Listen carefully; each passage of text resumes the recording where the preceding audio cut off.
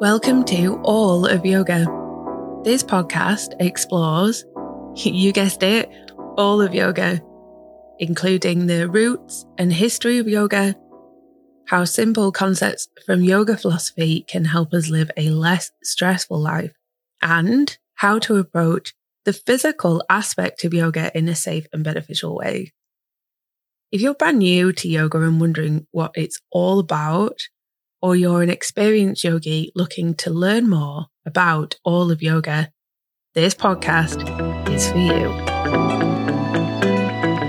Rest is often something that we think of as something to do when everything else is done or when everything else is under control. But when we leave rest to do when everything else is ticked off, well, we never get to it.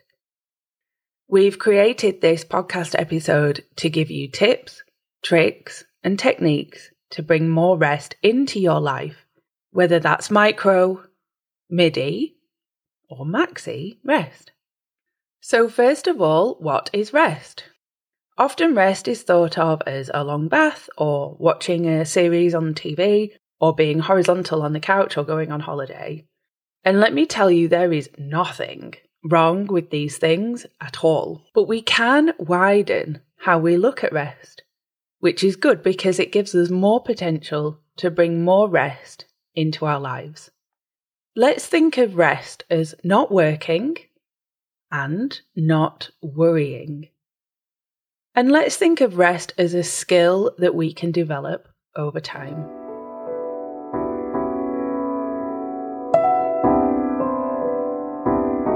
Micro rest. Micro resting is an idea that's gaining traction at the moment. It's exactly what it says.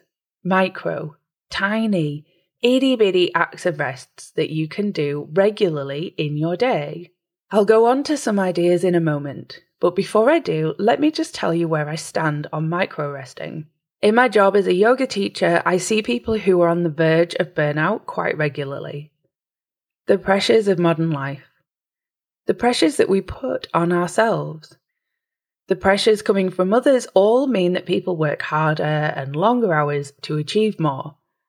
And the ongoing stress of this starts to affect their nervous system, and before long, they're burnt out. Micro rest in and of itself will not fix this problem. It's not a standalone, long-term, viable solution to create balance and harmony, but it does help, and it will help to create more balance. So here are some suggestions for weaving acts of micro rest into your day, but please ensure that you complement them with bigger acts of rest too. Micro rest suggestions. 2 deep breaths before you open an unread email. Mindful shoulder rolls when you get into your car. Slow wrist circles when you sit down at your desk. A mini hand massage after you've washed your hands. A full body stretch when you get up from your desk. Sitting on the side of the bed and recalling 3 things from your day that you're grateful for at bedtime.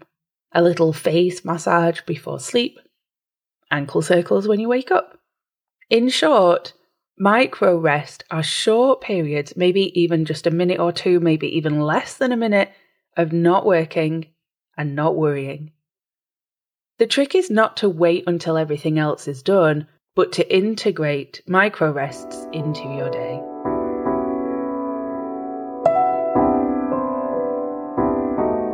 Midi rest.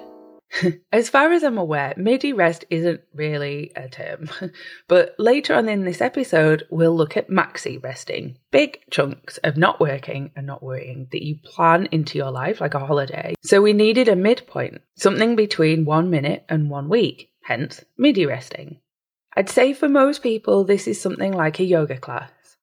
An hour, there or thereabouts, of putting life on hold, hitting the reset button, focusing on something else. Remember, we can think of rest as not working and not worrying. So even your most active yoga class will be included in this definition. There's a really brilliant book called Rest, Why We Get More Done When We Work Less by Alex Pang.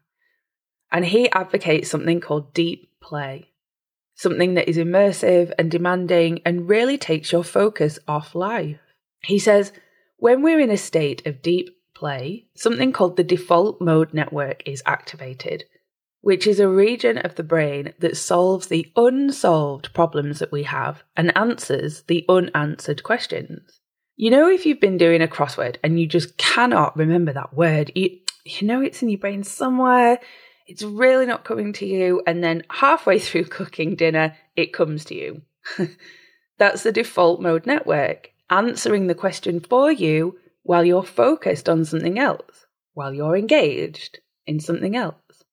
I believe that yoga, when practiced with the intention of being present, so focusing on the breath, focusing on the sensations in the body in that moment, is the ultimate deep play.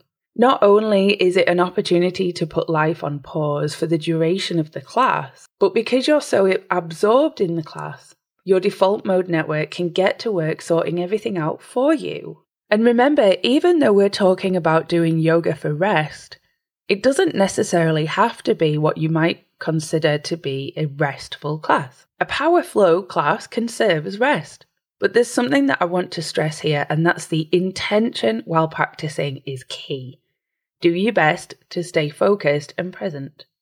By the way, if you'd like to book in some midi rest, something that is designed to be completely relaxing, check out our pure relaxation workshops at Yoga Hero. Described as unadulterated rest, this is something that you can book into your diary, commit to, and know is happening in your life to counter some of the stress you might be experiencing at the moment. Other ideas for midi rest. Any yoga class. Any guided or unguided meditation. Massage. Facial or any other treatment that you'd find beneficial. Rock climbing or bouldering. Knitting. Learning something, watching a TED Talk or listening to a podcast.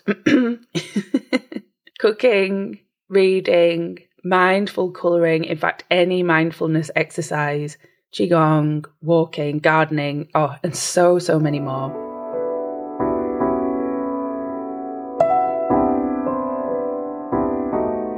Maxi rest. Here we're looking at chunks of your life dedicated to not working and not worrying. This might mean being somewhere other than home. If home presents you with a to-do list longer than your arm, if every time you walk into a room you find yourself tidying or engaging in some sort of housework or mentally adding to your to-do list, this might not present the most effective environment for not worrying. Now, in theory, tidying and cleaning could be a midi rest activity. They are absorbing, they get the blood moving around the body, which can be a step towards ridding the body of stress hormones. But I'd just be aware that with cleaning, it can trigger worry. Well, now I need to do that room. Now that's not clean enough. That's what I need to do next. When am I going to get to that? Blah, blah, blah. So let's focus on ideas that are away from the home, and maybe you can use some of them within your home if that suits you better. I'd say that we're looking at maxi rest as being at least a few days, so a weekend or longer. A few days or more of not working and not worrying.